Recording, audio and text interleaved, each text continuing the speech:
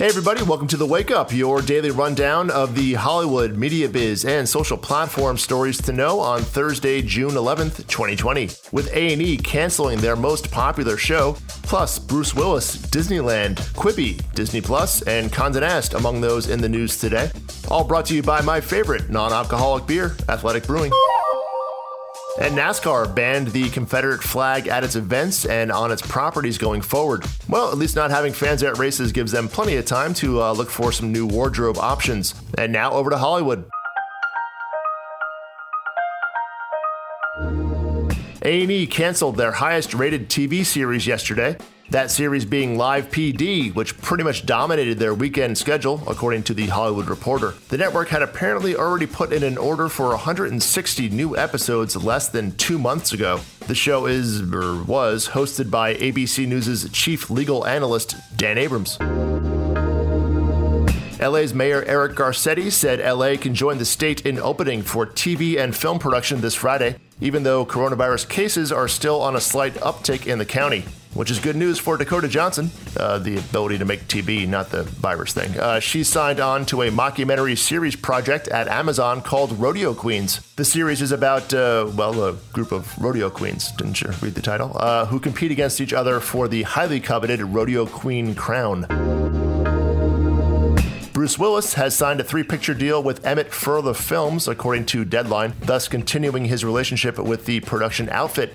The first movie in the new deal has Death in the title, the second has Hitman, and the third has Killing. Well, always good to keep it fresh. Over at NBC, they canceled 2 of their first-year series, the serial killer detective drama Lincoln Rhyme, and the Bradley Whitford church choir comedy Perfect Harmony. And if you're an Android mobile phone user, Quibi now lets you Chromecast their shows from the app up onto your TV, according to The Verge. Quibi already added the AirPlay ability for Apple TV users last month. Next up, over to the media biz and social platforms. With a couple of items at Disney, Twitter testing a new feature, and another departure at Bon Appetit. And today's pop quiz. How many movies has Bruce Willis done with the Emmett Furler production company? The answer after a break for a non-alcoholic beer from our friends at Athletic Brewing. And I know you may be saying, hey, I enjoy a little buzz when I have a beer, but I encourage you to think about it this way. What did you drink with your lunch this week? I bet it was either a boring water or seltzer, or some sort of a diet drink where you probably can't pronounce half the ingredients in it, or something like a sweet tea or a sports drink or a soda which are just full of sugar. What makes Athletic Brewing great is that they make a wide range of beers from golden ales to IPAs, lagers, and even coffee stouts, all using certified organic malt. And the golden ale only has 50 calories and the IPA only has 70. They're delicious, and I mean, hey, you get to have a beer for lunch. It's just kind of fun. Best of all, they ship to all 50 states. Go to athleticbrewing.com/shop, and you get free shipping when you order 2 6-packs or more. And they're now donating 10% of all online sales to the Restaurant Worker Relief Fund. Look, we could all use something fun and new in our lives that's actually also delicious. athleticbrewing.com/shop. The link's in the show notes. Go check it out today.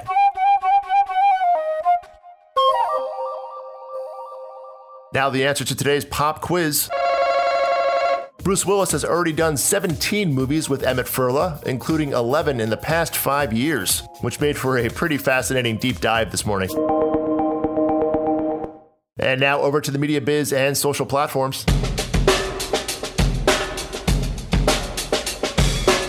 I'm pretty sure Disney Plus launches in Japan today. The June 11th launch day was announced a few weeks ago, but I haven't seen anybody mention it today. I mean, hey, Japan is only the world's 3rd largest market for entertainment content. Disney made a deal to make Disney Plus available exclusively through Japan's telecom giant DOCOMO, which is essentially the Verizon of Japan, priced pretty similar to the US at $6.50 a month.